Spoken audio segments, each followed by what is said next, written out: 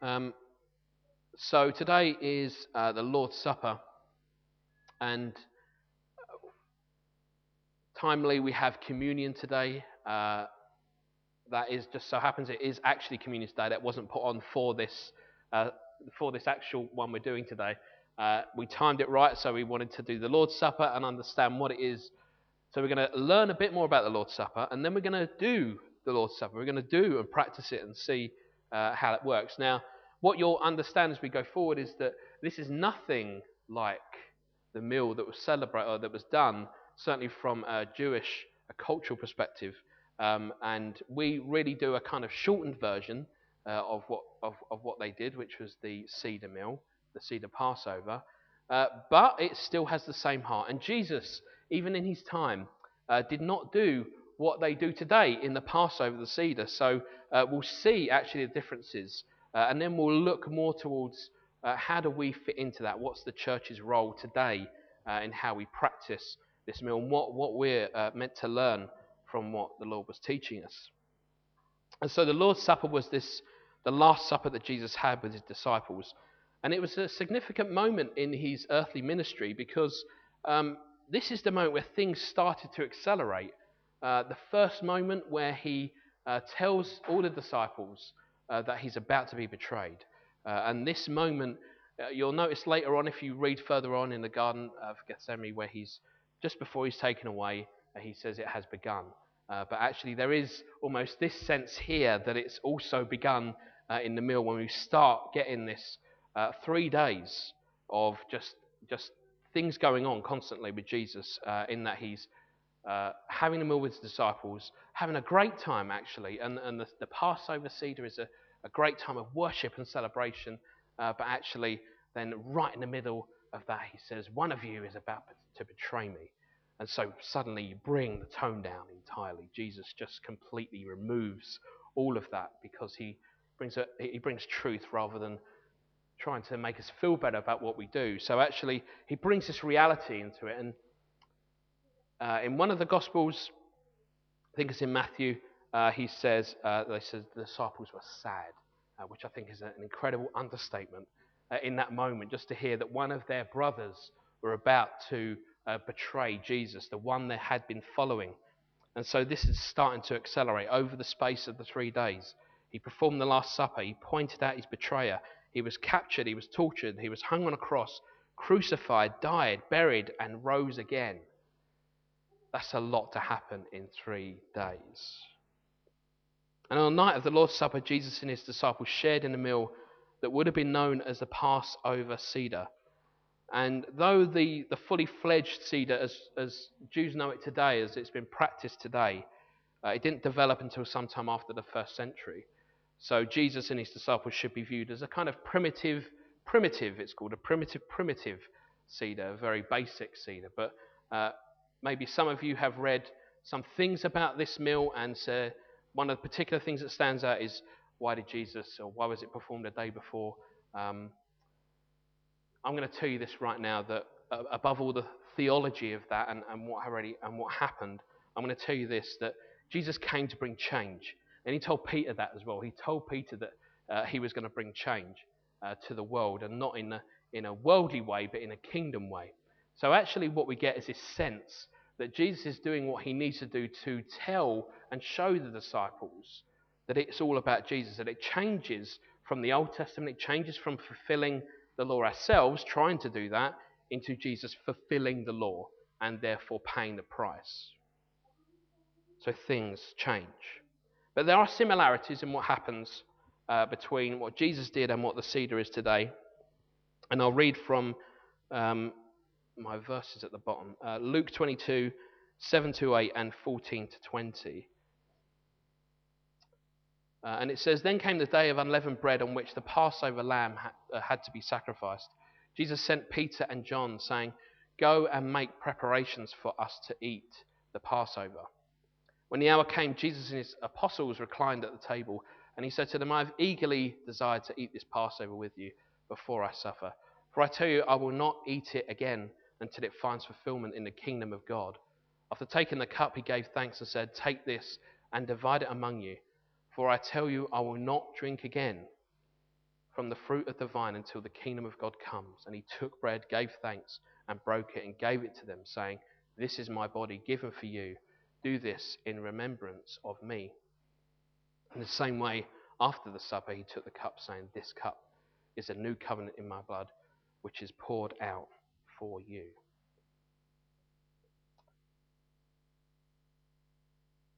The pouring of the kind of practical elements here of what's actually going on.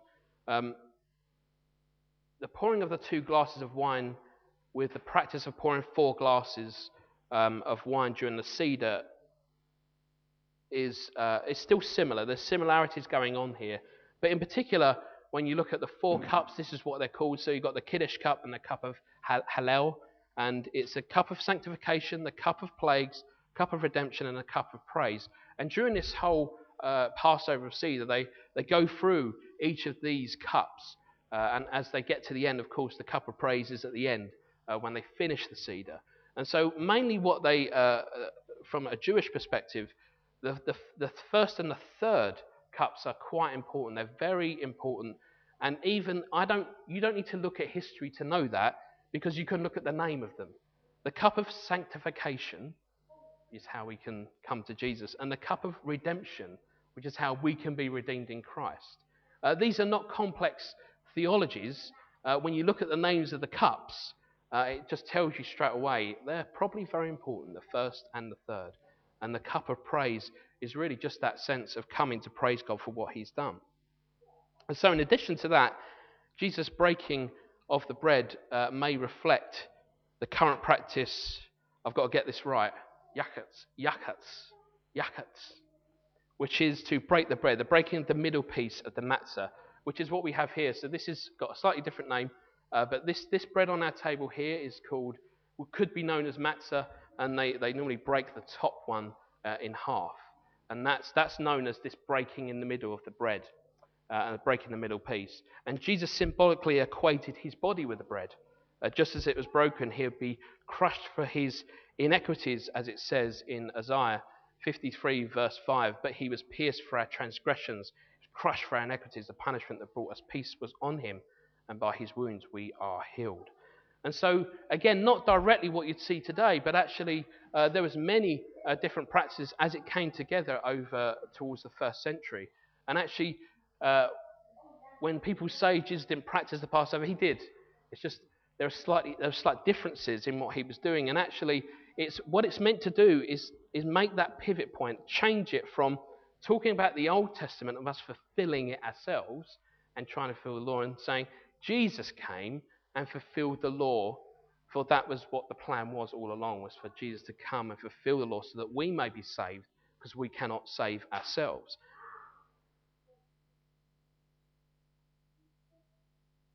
And then in John's account, we read that Jesus washed the apostles' feet before the Passover. It says, after that he poured water into a basin and began to wash his disciples' feet, drying them with the towel that was wrapped around him. Jesus was staging a reversal, and another word I have to get right here, which is achats. You have to go right at the back, achats. And there are many people, many Jewish people, that actually, there's a song that they sing at this point, and many people put different melodies to this song as well. So they speak of this yachitz, and they put melody to it. And you can look on YouTube and find all sorts of people kind of worshipping using this song. I couldn't find a picture of anything of holy washing of hands. So there's just hands under a tap. That's about as much as I could find. But it gives you this sense that what Jesus is doing is this reversal. So what's happening here is, in a traditional way, the people leading, someone who's leading that meal would actually wash their hands. But what Jesus is doing is reversal. What he's doing is bringing a different but similar thing, in that he's washing the filthiest, the dirtiest extremities of the disciples' bodies. And Jesus was offering this sort of object lesson in humility. So he's reversing this idea that actually Jesus, the King of Kings, the Lord of Lords, and he comes and he washes the feet of sinners, effectively people that are, as we are, people that are flawed, people that are imperfect, and yet the King of Kings comes and says, "I'm going to wash your feet." And you might remember that they objected to him doing that, but actually he was trying to teach something here. There was an object lesson going on, and he's trying to teach humility. He says, even the King of Kings comes down and serves the least. He serves at them. But in the same way, that doesn't detract from who he is. He's still the Lord of Lords. This amazing sense that Lord Jesus can still be Lord Jesus, even though he's washing the disciples' feet. So it's this kind of amazing reversal here. But altogether, the wine, the bread, and the washing are all in keeping with the development of Passover. Jesus and the apostles observed the Passover as it was lightly practiced among the first century Jews, but his additional words, the way he did it, the way the actions inspirited the Passover with his own life and the promise of salvation. So actually he comes along and whilst this tradition has been going on for a long time, he comes and brings this kind of renewal to it. He comes and brings this change to it, as it were. But actually he's still following the principles of the Passover. And Messianic Jews, we had Richard Harvey here from Jews for Jesus, and he's now gone up in the organisation. He's an amazing guy, and he did the whole Passover for us last year. And it was an amazing experience of just knowing, of learning all this stuff. We could have sat there for hours just listening to him about all the different breads. And what I've touched on is nowhere near what Richard Harvey was doing here. We had this table and other tables and food and the bitter herbs and the bitter roots and all that stuff. It was all laid out, and it was amazing, telling us each and every part how it plays a part in the Passover and what it all means. I can't do that here, one, because that takes a lot of learning, and Richard is a total on fire for Jesus. And actually, you know what we're here to do is I'm going to give you that little bit of what the supper was about, but what do we need to learn from in that? So it's great to know about what Jesus did then. But they believe, the Messianic Jews believe, that the Last Supper was a kind of rededication of the Passover in a world whose Messiah had come. So there were, and still are, Jews that are turning, becoming accepting of Jesus and realizing that he is the true Messiah, which is amazing. And Jews for Jesus does that amazing work in Israel, and they go across and they risk their lives effectively to go and speak about Jesus to people, and it's a great work that they do for the kingdom. But the significance of this meal is shown by the Apostle Paul, where he likens Jesus to the Passover lamb in one of the letters. 1 Corinthians 5 verse 7 says, "Get rid of the old yeast so that you may be a new unleavened batch, as you really are, for Christ, our Passover lamb, has been sacrificed." And so does John the Baptist, who proclaims early in Jesus' ministry. He says in John 1, verse 29, says, "The next day John saw Jesus coming toward him and said, 'Look, the Lamb of God who takes away the sin of the world.'" But the central passage that really clarifies the true meaning of the Lord's Supper is found in 1 Corinthians 11:23 to 32, which I don't think I have, but we'll see anyway. It's a different one, that's fine. But the church in Corinth had abused, basically the context of what hope goes on here is that the church in Corinth had abused the Lord's Supper, and Paul writes to them to correct this. And so what we're going to find is three main points in this. The first one is remembrance. So these are 3 points that we need to keep in our minds when we come to the communion table, because this is what we're called to do. This is what we do as a symbolic action, but actually in our own lives, in our hearts and our minds, what we're actually doing is 3 particular things when we approach the table. So the first one is remembrance, and it's this. It says, "And when he had given thanks, he broke it and said, 'This is my body, which is for you. Do this in remembrance of me.' In the same way, after supper, he took the cup, saying, 'This cup is a new covenant in my blood. Do this whenever you drink it in remembrance of me.'" I think I've got that down as remembrance. So this first point about remembrance, Christ gave us this simple Lord's Supper to help us keep him in memory, to help us to remember him constantly about what he did, especially his blood and body given up for death. And the Lord's Supper expresses the value of Christ by reminding us of him. And through this, our act of remembrance becomes our worship. Our act of remembering him is a worship to him. It's not that it's there to make us feel bad. In fact, far from it, it's meant to set us free from those things of the world that do try to make us feel bad. And actually, Jesus is coming to do this, to set us free and give us a new life in him. So it's not about whether we're somber or joyful in our remembrance, but in every way we're reverent. And reverent means many different things. It doesn't mean that you just sit there quietly. It doesn't also mean that you just praise out loud and you shout your head off until you can't shout anymore. Reverence is about how we respect God, how we respect his authority over us. His authority, his son who came to die on the cross. Reverence can express itself in many ways. Reverence is honour and respect that is deeply felt and outwardly demonstrated. Because of the Lord God's awesome power and majesty, he is deserving of the highest level of reverence. And we've so misunderstood this idea of reverence. Either you're one who thinks that we need to just all sing out loud and pray out loud, and that's fine. That's reverence too. We're revering God through our worship. But it's also just as reverent to come to him and be quiet, to pray to him in our personal time, in our private time, in church. Just because we're together, it doesn't mean we have to all pray out loud. But actually, praying out loud is to edify the church. Praying out loud is to help one another as we worship God together. So it isn't about whether we are in a certain way or a certain emotion. It's about our heart towards Jesus. How are we reverent towards him? And is it reverence? We need to ask, is my remembrance of God about him and his glory, does it look to glorify God? Does it look to glorify him? In the midst of wherever I am, wherever we are, does it glorify Jesus? Because here's what happened. Here's these strange paradoxes that go on with as a Christian.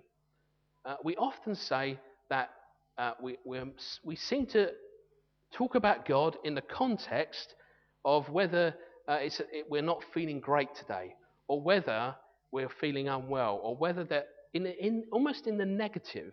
I need God more when I don't feel good. And yet, what we miss is that we need God whether we feel good or bad. We need God whether we are happy or sad. And I know where this comes from. I know where this culture of driving towards an emotional state in terms of saying, I only look to God, I only praise God when I'm feeling bad and he's done something for me. That's a cultural thing creeping in. That's culture creeping into church. And yet, we are spiritual beings who can worship the Lord anytime and in any emotional state that we are in any situation we find ourselves in. And you might not agree with me, but I think a lot of the time when we're in a good place, when there aren't many troubles surrounding us, we often forget the presence of God in our lives. Because it's so easy to. Because culture, the world around us, encourages us to. You're happy now, you don't need God. You're fine. But the very glorification of God can bring our state in line with him.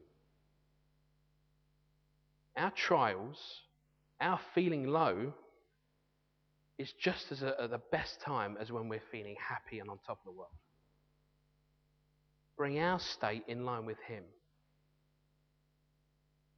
And so then we move to evaluation. As part of the supper, we evaluate who we are in Christ. We evaluate our walk in him.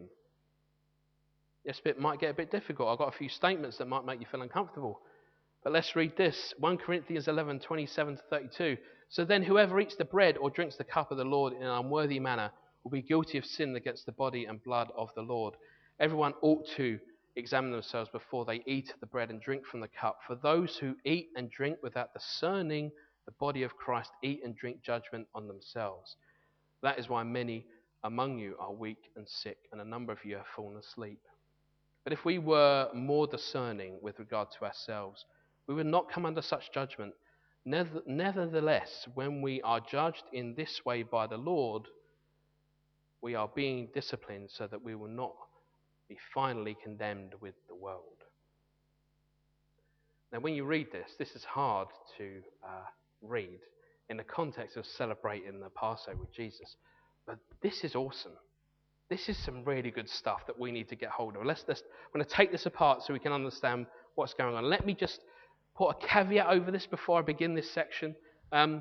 Weakness, illness, not all weakness, illness, whatever you want to call it, is a judgment by God. It's not a judgment on you. We are naturally sick and ill beings because we are human, and that's just what happens. But in a sense here, what God's talking about is this: who we are in Him. Who we are and how we're falling asleep because we're not connected with Him. We're not really getting to grips with who He is. We're not really walking that path of being a Christian. It's about self-examination. As soon as Paul finishes narrating the Lord's Supper, he goes back to the moral issue in the church, as we saw in these verses. So what does it mean? Here's where you need to brace yourselves. Failing to appreciate what the bread and cup signify, that Christ loved the church and died for the church. Failing to feel any remorse that our attitudes and actions are so inconsistent with the love of Christ. Failing to renounce those attitudes and actions and turn to the path of love. Failing to trust Jesus for forgiveness and for the power to walk in love. That's a list. But it's not to condemn you. It's not to condemn any of us. What should we do about it? How do we resolve these issues of failing to live up to this walk in Jesus, that our faith that we have in Him? So we ask another set of questions of ourselves. Do we see and savour what the bread and the cup signify? That Christ loved the church and gave Himself for the church. Do we feel remorse that at times our attitudes and actions are inconsistent with the love of Christ for His church? Do we renounce those attitudes? Because guess what? That's what we can do. If we have those attitudes, there is no ceremony to go through. This is awesome. What you can do is you can go, Jesus, my attitude has been lousy this week. It's been terrible. And I want to reject all that stuff. I want to give it to you and say, Lord, fix my heart. And He goes, yeah, you're forgiven. You're forgiven because you're a child of God. Because He knows that we mess up. That's why Jesus came, because we can't fulfill the law. So Jesus comes, covers us in righteousness, and because of Him, we can approach the throne and say, I feel terrible. I feel remorseful about my actions. And I want to repent. And He says, you can repent and you're forgiven.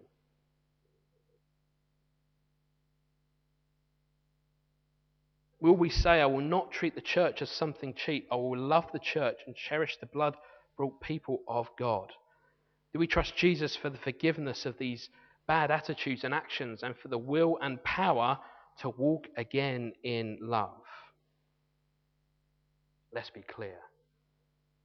At any Lord's table, at any table that communion happens in any church, anywhere in the world, there are no perfect people sitting around that table. And we join those people who are imperfect today. We join those people who are just as imperfect. We are all indebted to grace. We all need forgiveness, knowing that it is our only hope of acceptance. But what Paul does, he warns the church against lapsing or coasting. He warns the church against just sitting back and allowing Jesus to not be worshipped, allowing God not to be put in His rightful place in the church. He talks about God's judgment on some Christians by means of weakness, illness, and death. But it's not God's condemnation. If you read this verse, you might have to go away and read it properly. If you read this verse, we are bringing judgment on ourselves, it says. We are bringing judgment on us. In order to move away from that, in order to find a way out, he says, I'm going to give you a way out, so you're not condemned with the world. And this is where it comes down to. What's happening here in these verses is the Lord's discipline. He's not disciplining us because he wants to punish us. He's disciplining us because he says, I don't want you to be condemned with the world. I don't want you to go away without knowing who Jesus really is. I don't want you to leave this place unless you know Jesus. We are disciplined so that we may not be condemned along with the world. Our illness, weakness, and even our death is grace. The fact that we can even experience that is only because of Jesus. It's only because he died on the cross and paid for sin, the consequences of sin, that we sit here today. It is designed by a gracious Heavenly Father to keep us from being condemned to hell with the world. So when you really look at these verses, when you see if you look at the surface of them, you might think, wow, that's really harsh. Weakness, illness. It says, but God says, I do these things so that you don't be condemned with the world. I do these things so that you know who I am. And you will come to me, come back to me. And you will have a new life in Jesus.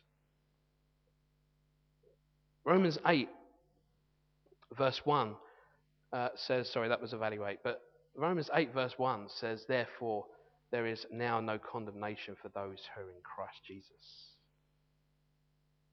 But let's be clear, there may be lapses. We may lapse from time to time.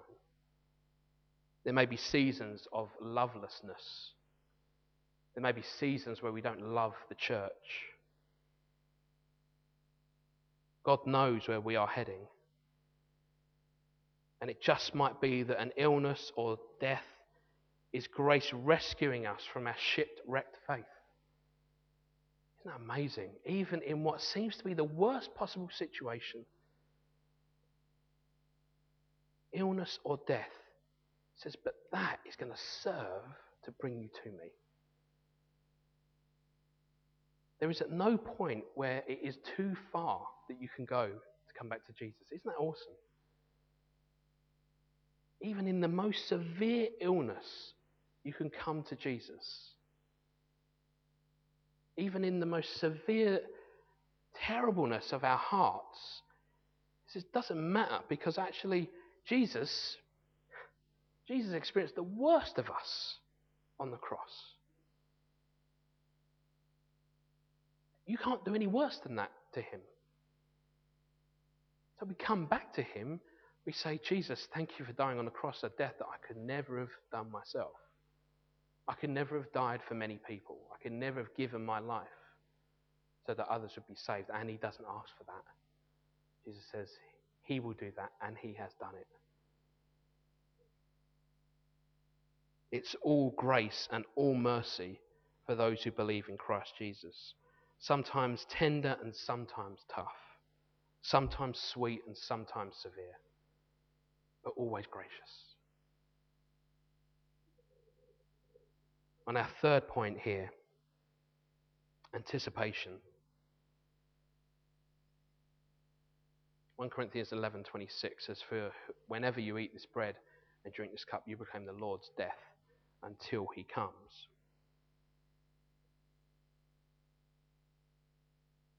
While the Lord's Supper does look back to what Jesus did on the cross, it also looks forward to the coming of Jesus and the marriage supper of the Lamb. This is awesome. Revelation 19, verse 9. It says, then the angel said to me, write this, blessed are those who are invited to the wedding supper of the Lamb. And he added, these are the true words of God.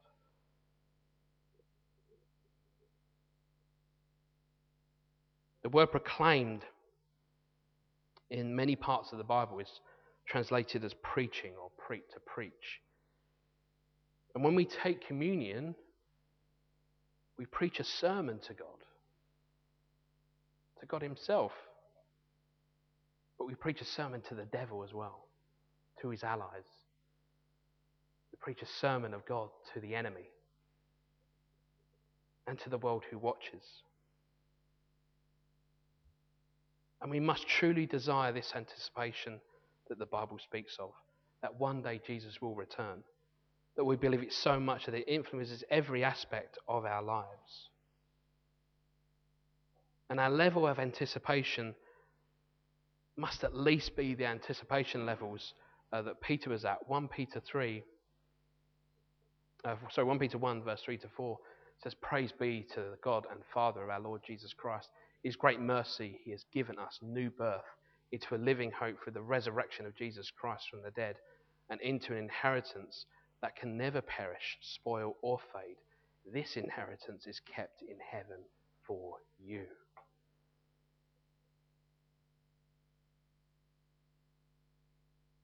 That sense of anticipation is completely tied up with remembrance.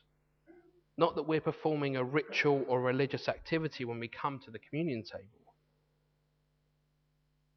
but that when we are in our Father's kingdom, we will once again share the fruit of the vine with Jesus.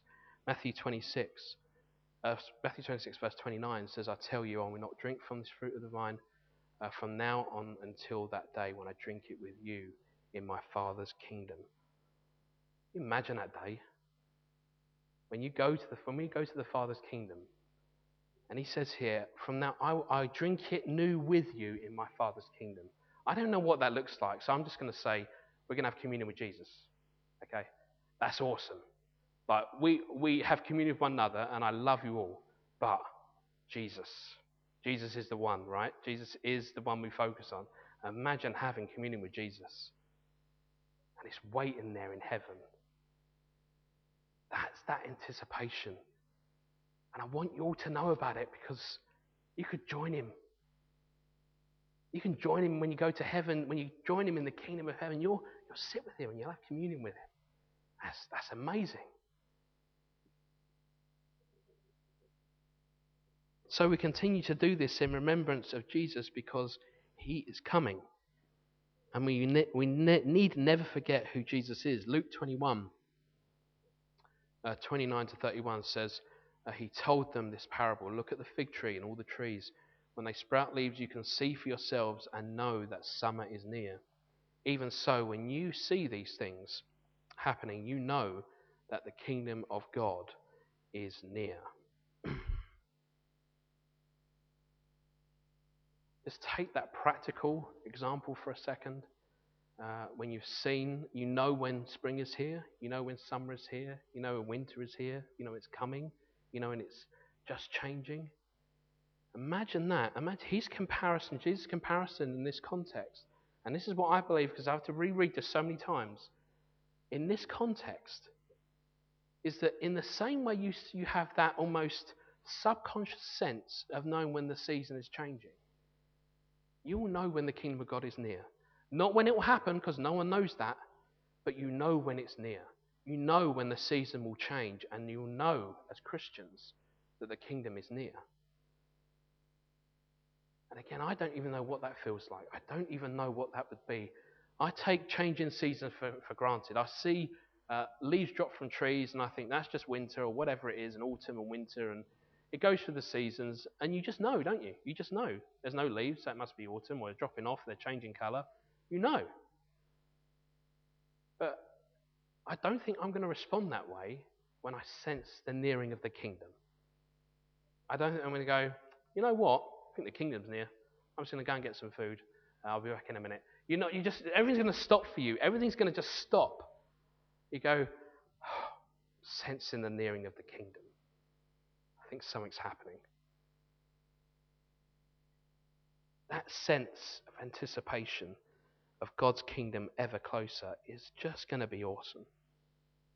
But for us, it means we must continually seek him, seeking his correction in our lives, being prepared to lay bare all the things that do not honour him, that do not respect and in reverence of Jesus Christ, our Lord and Saviour. to evaluate our lives in the light of being an effective disciple for Jesus, never forgetting him, always praising him, and most of all being an anticipation of him. The Lord's Supper is an amazing representation of what Jesus has done. Firstly, to glorify the kingdom and honour the Father. But secondly, to bring salvation by paying the price of sin and its consequences. The very consequences that we deserved. That you and I deserved. He comes and he pays the price for those. So the Lord's Supper is ultimately a remembrance of Jesus, both in the sacrifice on the cross, but also as a promise to the future in his resurrection. All tied up in this meal that he has with them. All these different elements that he brings together just to show what's going to happen to him and to bring comfort to them when they actually see him being beaten, when they actually see him hung on a cross. That meal brings them comfort. They will look back, they will remember and go, this is why Jesus is doing it. He was teaching us what he was doing. He was teaching us where he was going. And there are so many more elements to this meal that I do not have time to explain to you that so correlate with what Jesus was doing and what he would then do on the cross and then to come to resurrection. And if you ever have time, I would suggest you look it up. You probably need about half an hour or so to read about it. But how it links together is just amazing. To think that these were a celebration of the stories of Exodus, of what happened to God's people. And then for Jesus to connect it all together and say, this is where it was heading. All of that stuff, all of the Exodus, all of the things that God's people were doing were pointing towards him.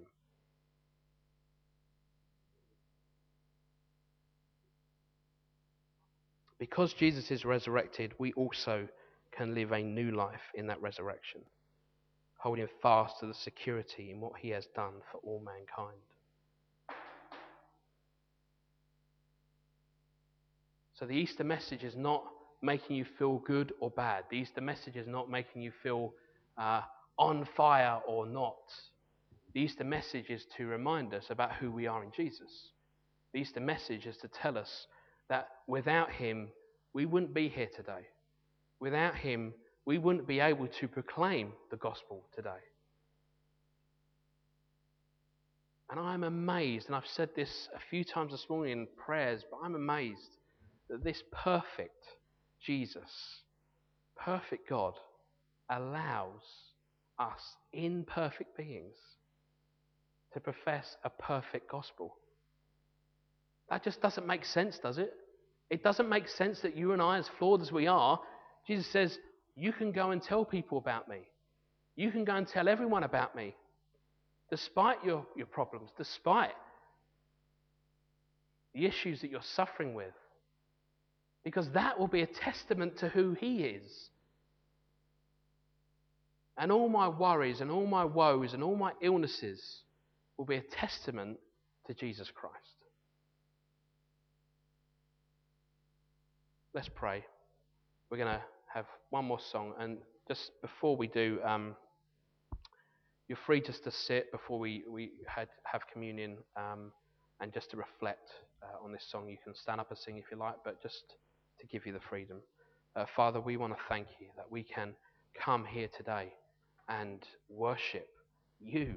We can worship a perfect God, the God. We can approach the throne room and we can speak with you, pray to you, and you'll hear every word that we say. And Father, today we have come to honour and to be the Christians that Christ died for, the people that Christ died for. Father, we want to know again and again that your death was not in vain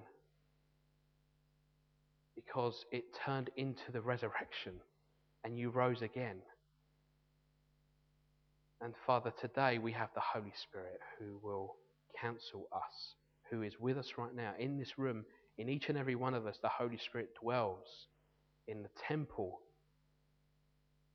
we are the temple. The Holy Spirit dwells within us. That is amazing. Father, we just want to say sorry for not realizing the power that you have given us for your glory and for the spread of the gospel, that we may share the gospel because we are so in love with who you are and what you've done. We are so tied into who you are that nothing can stop us from wanting to tell the world about who you are and what you've done. Father, we thank you that we can be representatives of the kingdom of heaven today, and that we can bring a message of hope, a message of love, a message of salvation to those that have yet to hear it. Father, we ask you to be with us as we just give some time to you to understand what it is to come and to revere you, to respect, to evaluate our lives, to find the direction that you have set for us, Father. Lord, be with us as we just seek your Holy Spirit in this place. Thank you, Lord. Amen.